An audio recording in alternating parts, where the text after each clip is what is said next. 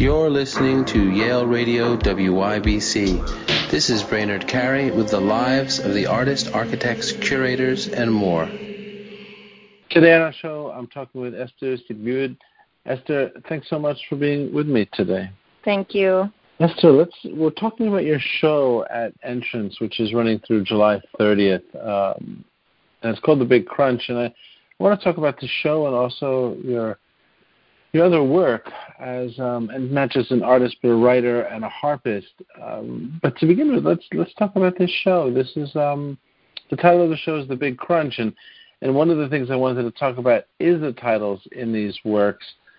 In some ways, it seems like it would be great to go through all of the works and talk about all of these titles, but we'll do that a little bit. We'll go through some of them, but can you tell me a little bit about the use of language in this? I mean, from the title, The Big Crunch, to what are sometimes, somewhat prosaic titles on the works themselves. Is there a narrative in this whole show that's happening, or something else to the use of language?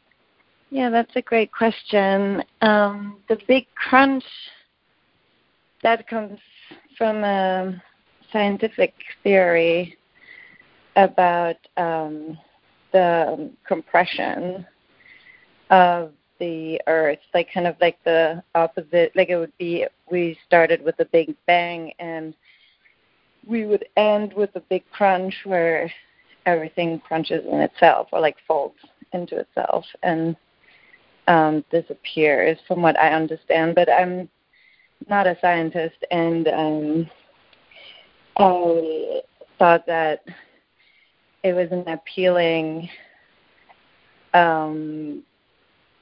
combination of words, and it sounded a little bit like it reminded me of Nietzsche, of course, but it also sounded a little bit like a blockbuster movie or something, and I thought it would be a little funny with the small, or like they're not small, but they're very like humble, like colored pencil drawings, and to put a big dramatic title to the show that sounds like about the universe. I thought that was funny. I like that. It is funny. Well, and there's sometimes a sense of humor to some of this work. So right, you were saying these are all colored pencil. To talk about some of them, and I just love the titles of them. I guess like The Big Crunch, yeah, they kind of seem to evoke something or point towards something in particular. So there's one called Once Upon a Time, Not So Long Ago, there was a calendar of space whose nature was to distribute good and bad luck.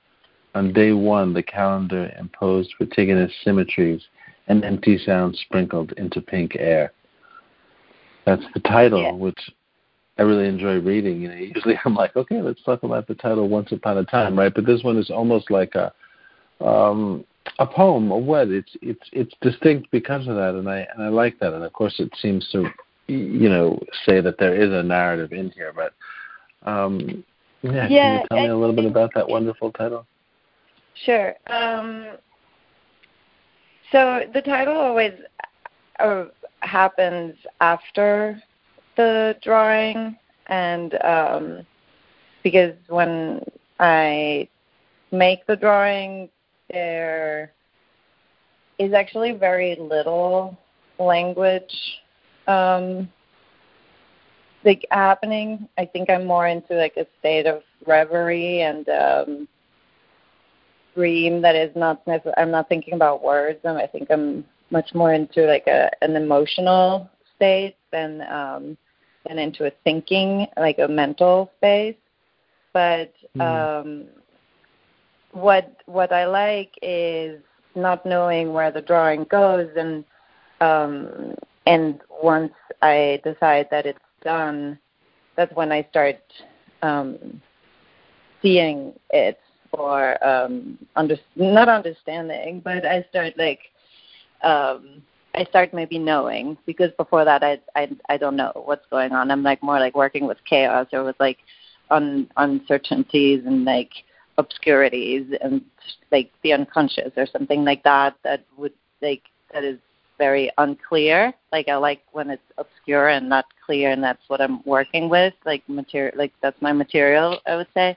But at the end, when it's finished and I can take some distance from the image, I start writing these titles. And yeah, you're right when you say like it's a little poem or a little short story.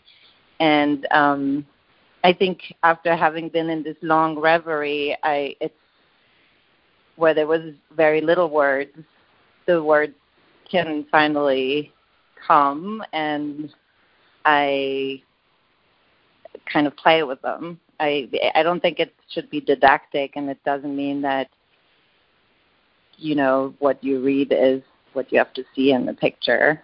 Obviously, the color pencil drawings are very abstract. This one has like a very like faint planet in the middle. It's a planet or a cell or something like that is very, very little color pencil layers, and it was kind of floating on the paper for a long time, for years. And last year I decided to add this pink background around it and draw in all kinds of pink shades for days. It's like this like pink void that it's floating in now, and yeah, I think I see it as a little bit like a world of its own, like a planet would be. So it's maybe that. It doesn't need to be, but it's maybe I like that. that. Yeah, no, that's really interesting. I mean, I know these are very abstract. It's cool to hear you talk about the kind of state you're in, or talking about the unconscious. And there's one called "Her Mind Slipped Down the Stairs." That's a 2023 drawing, and I'd love to talk a little about this one because this seems to speak a bit to this kind of unconscious, maybe markings, thoughts, like source of some of this, but also unlike the rest, and similar to a little bit about what you've just been saying, it's almost not there, right? It says her mind slipped down the stair, but it's almost like the drawing itself is slipping away. It's not quite as bold as the rest. Yeah, can you tell me something about this? Because it's so cool. It doesn't feel like it's really presenting itself. It seems like it's about to form, or it's coming from where these things do form. That one is the most recent one. Like you said, it's 2023. It started with a grid, and it's very different from the other ones. You're right. There's, I would say this one is the closest to language and thought, and there is actual letters and some writing, even though it's not legible, but there's some writing in it. And I use also a normal pencil, not just colored pencil, but a lot of like one of these regular pencils that I think it feels more like a writing, or like a letter or something. And I use geometrical tools for that one. I used a ruler and a compass. So that is very new, and I built kind of a grid as a background, and then lost myself in all these small squares. That you mean because the squares are filled in, but there's also, as you're saying, there's writing in there. Is it kind of an automatic writing? Or? Yes, it's automatic. Everything I do is automatic. I am completely interested in impulse and intuition. So it's automatic writing. I cannot read it myself anymore. I don't know what I was writing. It's kind of like my new body of work. Like I've started using a ruler and playing with that, and I think because I make lines, straight lines, automatically some like writing happens. But I'm curious about where that's going to go because that's very fresh. Yeah. That's exciting. Yeah, I like that direction, and I like all the work in this show. I hope those listening get a chance to see it. I'd like to also ask you about your writing and music, because that's a big part of what's happening, right? You're also a harpist and a writer, and you're also doing music for the radio and curating for the radio, right? Can you tell me a little bit about that? Because it's presented together here, of course. I mean, the drawings are what we're talking about in the show, but also you've done performances in or around this. So, I'd love to know a little bit more about the harp and that you're playing the harp, but also there's all these kind of sonic activities that are happening concurrent with this show. Is that correct? Mm-hmm. Yes, absolutely. The harp is been in my life since I'm a child, so that's something I learned, and then I eventually stopped when I went to art school in Berlin. I stopped for a couple of years, and then when I moved to New York 6 years ago, I started again, and I started taking lessons with Brandy Younger, who is a really great harpist and now my mentor. And she opened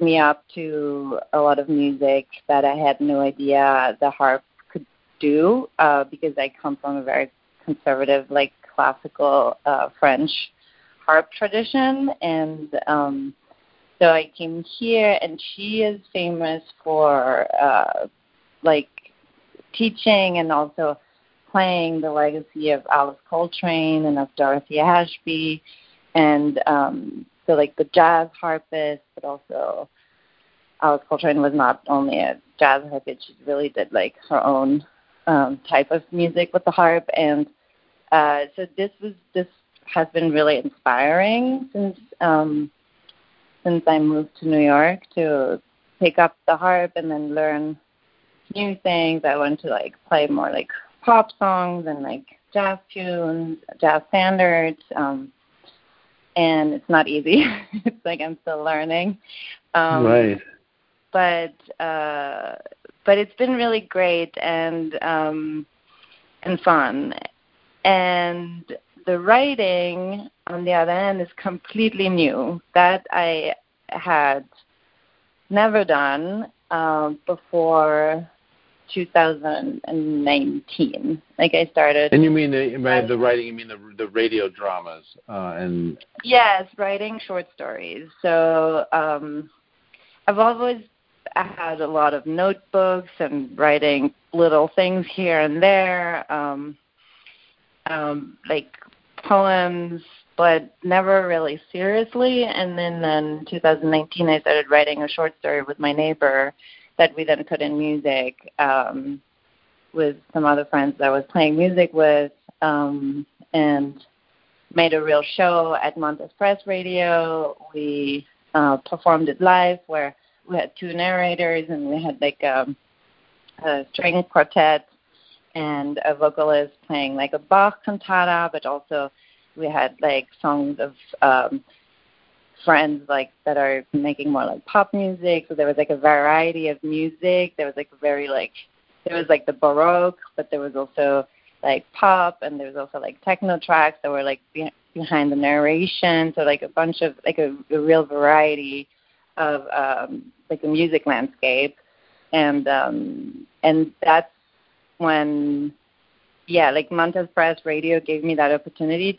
to do this radio drama live, and that was really great because then I did a couple since that I really found a medium that I like because it involves music, writing. If it's stage, it involves costumes, and it involves like a set, so I can turn it into an art installation, and it's very like a free. It's like a playground. I love that, and how does that relate? Do you think, or does it to your drawings in this show? Well, that's an interesting question because I think that the drawing practice is very different because it's that's the studio. That's like when I'm alone, when I'm not working with other musicians or people, and it's a retreat more. It's like very, and it's also about. I feel like my drawings they're somehow about silence, even though they're about noise and silence. Like I make them in silence, and I think I'm trying to tune into some noise, to some world noise or something like that. But I generally don't listen to music when I make drawings or when I'm at the studio. I listen to radio a lot. But yeah, it's a great question how they relate because the only thing I can think of is that they're both created by me, but I don't know. I think maybe the relation would be like movement in time, like poetry is like music movement in time, and I think that my drawing practice is the process is really about being in time or like feeling time, and also. Well, you mentioned trance-like states almost, and also pulling from the unconscious. I mean, does that also happen with performance or writing? Because writing, in a way, is is much more. I don't know. It's much less ephemeral, but music and the writing you're doing seems to also relate in terms of you're in a kind of a state, a trance or something like that. You said, right? That kind of but I think that like in the performance, it's more about the generosity of that feeling, wanting to share it, wanting to first of all like share the experience, be in sound with other people, be it the people who make music with me in the moment or even the viewer. Like sound is a way to like connect, to be in the same room and ingesting the same like waves and vibrations. But I think it's more about the performances and the music. It's really an act of sharing and of wanting to maybe translate that state of reverie or dream that I experience alone in the studio in a group or something. I like that. Yeah, no, that makes sense. It's hard to. Yeah, there is a connection, but that makes sense. And so, what's coming up? Is there a performance coming up that you want to mention? There's links here to the show and more for people to learn more. But are there more performances coming up that listeners should know about that you should mention? This Friday, I'm very excited to play with Mio Hattori at 47 Canal, the gallery 47 Canal. Mio Hattori is a Japanese artist and musician. She's famous for her band in the 90s, Chibo Mato. I don't know if that rings a bell to you, but it's sure, yeah. I'm very excited. It's going to be an improvisational set, and she reached out to me after seeing my piece at the Kitchen last month to do this. It's a very wild card because we have met only once, and there's usually the pieces that I do are so prepared, and there's very little improvisation. It takes months for me to like write and to pick the music, and then to, partly compose the music. And like this is like the opposite. So it's just like we've met a couple days ago, and then Friday we're gonna play together, and I think that will be really fun and refreshing to do something like that. Oh, that's so exciting. So there'll be links in here to that, and congratulations and best of luck with that.